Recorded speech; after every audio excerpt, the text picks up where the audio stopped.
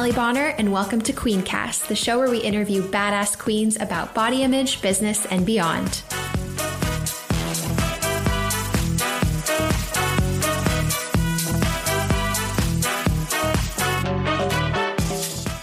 Hey, all you cool cats and kittens. It's Allie Bonner. I told myself I wasn't going to start the intro that way, but I can't not, you know? Anyways, welcome to Queencast. I am so excited you guys are here. I've been wanting to start a podcast for literally ever, and it took a damn global pandemic to get me here, but you know, here we are. So I figured the best way to start this podcast was really just to get deep and share only what I'd normally share in my diary. But here I am exposing it to millions of listeners. Just kidding. Probably like my mom. And before I go any further, I want to give a little trigger warning. I know that these topics of disordered eating and body image can be really triggering for some people, especially if you're going through recovery. And I totally understand that on a personal level. So if this is not something you're ready to listen to at the moment, definitely feel free to save it, bookmark it for another time. But I just want to warn you before I go into things that I'm going to get pretty graphic and just real with you guys on what I went through. So without further ado, let's get into it, shall we?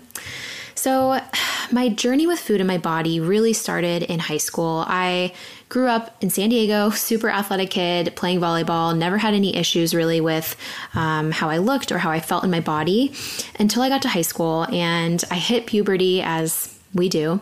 And I just really noticed my body changing. I was playing a lot of volleyball, as I mentioned. I was in spandex a lot of the time.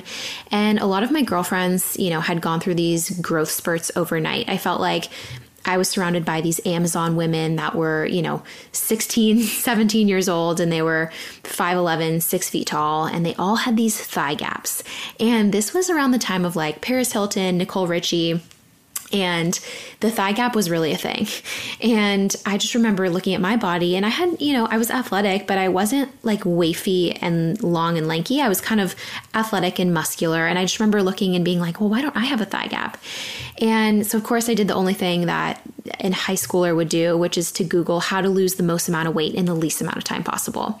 And all of these Thinspo Tumblr accounts came out. I don't know if you guys remember Tumblr at all, but it was the time of the Thinspo Tumblr accounts, and they were telling me to eat half an apple a day and all these crazy things. Looking back in hindsight, I would look at this advice and laugh.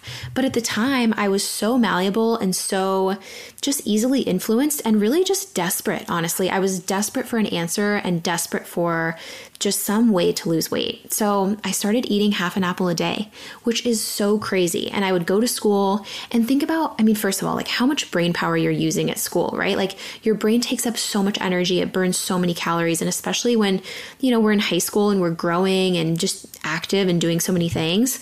And I remember feeling so faint at school, like really faint when I would stand up out of my chair. And I was also at this time, I wasn't a couch potato. I was playing volleyball. I was running track.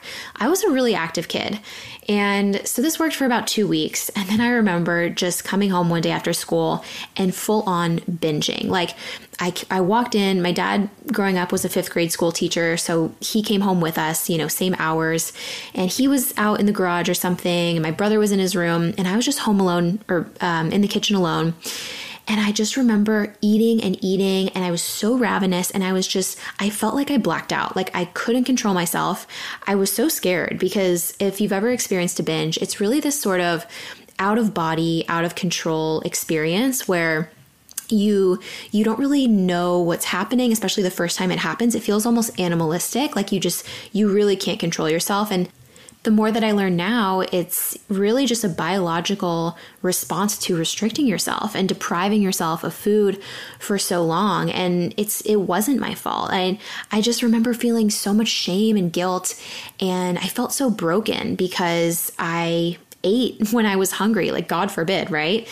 And so this kind of turned into a cycle. It became this restrict binge cycle where I would, binge on something after school. And then the next couple days, I would really beat myself up and I would make sure I would eat perfectly clean, the next couple days. And then I would slowly, my willpower would diminish, and then I would binge again. And it was this horrific cycle. It was so tough on me mentally. At the time I'm in high school. So not only am I worried about my weight and my body, but I have 1,000 other things to worry about. I'm worried about, am I cool? Am I fitting in? What college am I going to get into? Like, take yourselves back to high school. It was a terrible time. It was my low, honestly.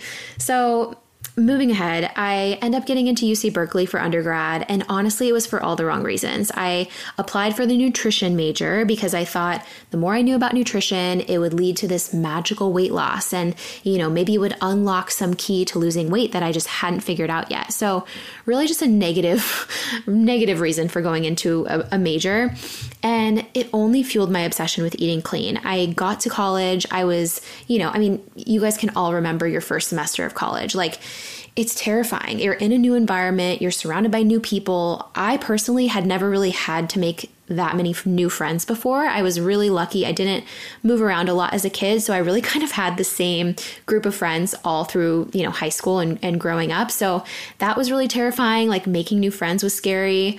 And I also was really terrified of gaining the freshman 15. I don't know if this was something that you guys were afraid of as well, but I just heard about it, and I didn't want to be that girl that came home 15 pounds heavier. And there was just this negative stigma attached to it. So I remember just barely eating all fall semester, and I came home Thanksgiving, Christmas break, and I was just showered with compliments. And it was such a crazy mindfuck for me because no one knew that I was depressed, I was anxious, that I hated myself, that I literally was going to bed with my stomach growling so loud I had to wear earplugs. It was insane. And I got home and I'm showered with these compliments, and girls from high school that I'd never even talked to were messaging me on Facebook and asking me for my secret. It was fucked up. So spring semester comes and I had a really hard time restricting myself. I feel like I started to find my group of friends and really just fit in at college. And I felt a lot more comfortable in other areas of my life. And so I didn't feel the need to restrict as much. That said, I was so terrified of regaining that weight that I had lost. I was at my lowest at that point. And a little funny story for you guys. So I was dating a guy at the time, and he lived in an apartment off campus, and he had this massive jug of trail mix. Like, I'm talking could feed a family of 20. It was like a Costco bin of trail mix. And he kept asking me, because he had a roommate, and I was like sneaking trail mix every time he was not in the room, because I never allowed myself those, trigger foods in my dorm. And so this was the only time I had seen like junk food this whole semester. And so every time he leaves the room, I take a handful, and I'm just at this point like, nothing could fill me up. Like, I was just so hungry. And he kept asking me, are you eating my trail mix? Like, it keeps getting smaller. And I was just adamantly denying it. Like, what are you talking about? No.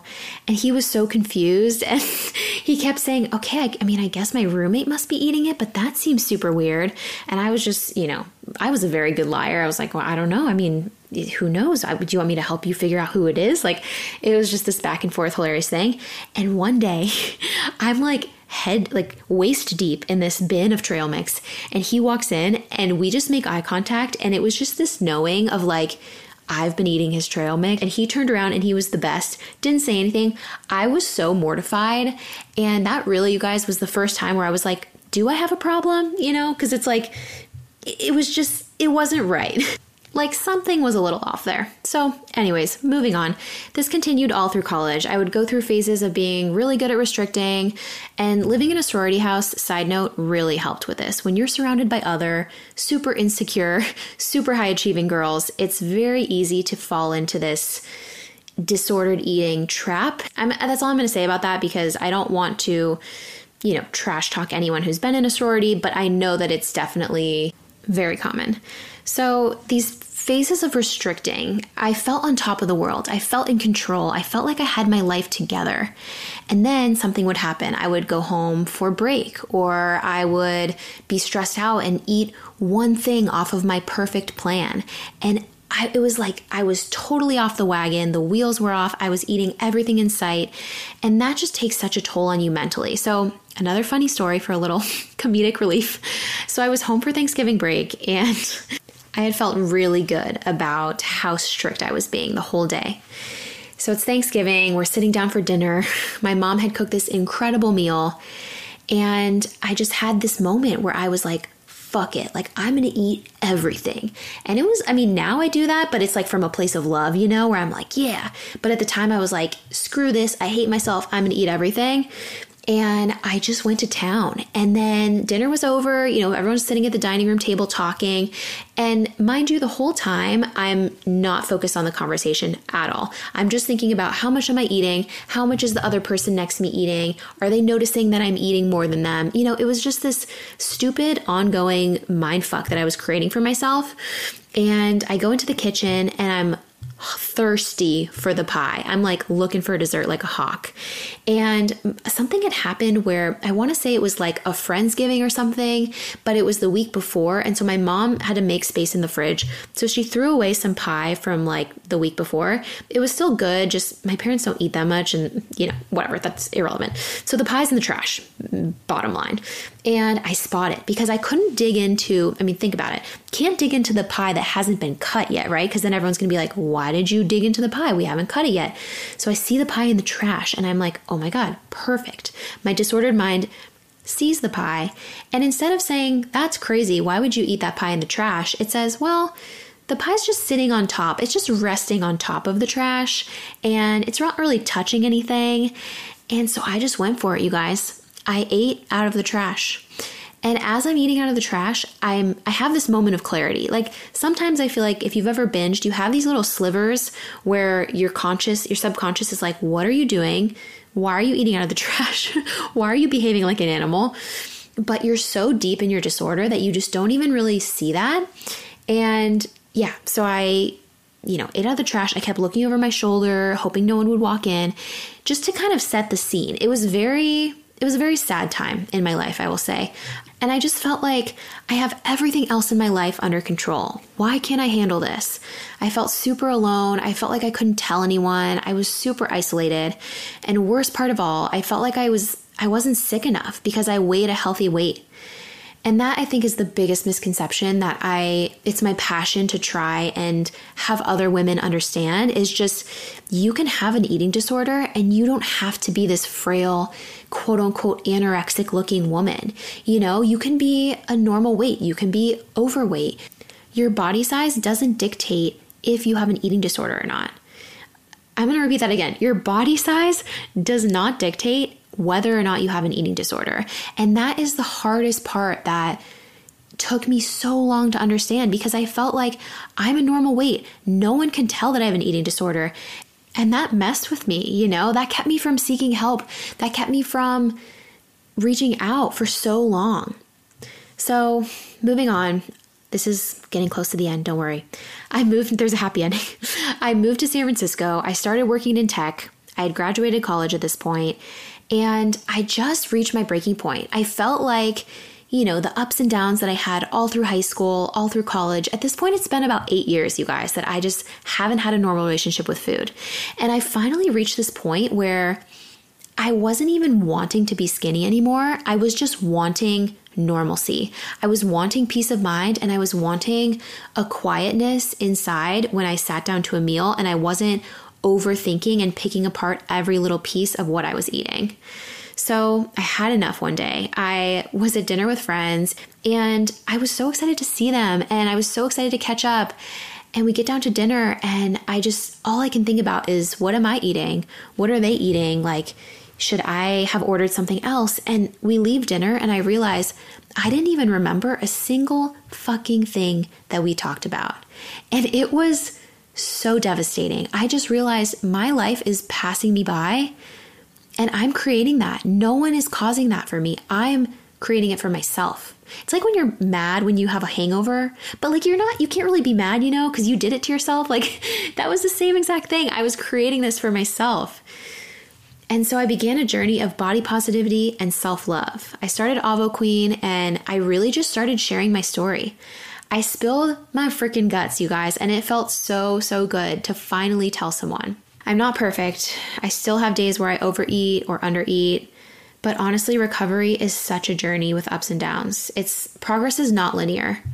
The downs are what really teach you something, and that's something that took me forever to understand, and still I have to remind myself, but the downs are important too, so remember that. I hope the story was helpful. I'm going to do another podcast where I talk all about my recovery journey, what helped me heal my relationship with food, but I wanted to really just dive into the dark part, and I want to just make you feel like you're not alone, because for so long I felt so freaking alone and I couldn't tell anyone, and that's a really dark, devastating place to be. So if you're there right now, there's hope. I have the best, I'll give you a little glimmer of hope. I have the best relationship with food I have ever had in my entire stinking life. And now I love it. And now I talk about food. I have a food Instagram, like I have a food company. It's so crazy how the world just comes full circle. So if you're going through it right now, I feel you, girl. I am with you and I understand, but it does get better. So tune into next week. I'm going to be talking all about my recovery journey and what I did to heal my body. And I'm going to be giving you tactical, tangible takeaways, because I know I'm not a woo-woo bitch. You're probably not a woo-woo bitch. Like, you want some tangible, tactical takeaways. And I'm going to deliver that, girl. If you found this episode valuable in any way, it would mean the absolute world to me if you shared it on your Instagram story, texted it to a friend, sent it to a coworker. I really just want to help as many women as possible, and the only way to do that is to spread the word. You guys are incredible. Thank you so much for listening, and I'll see you next week.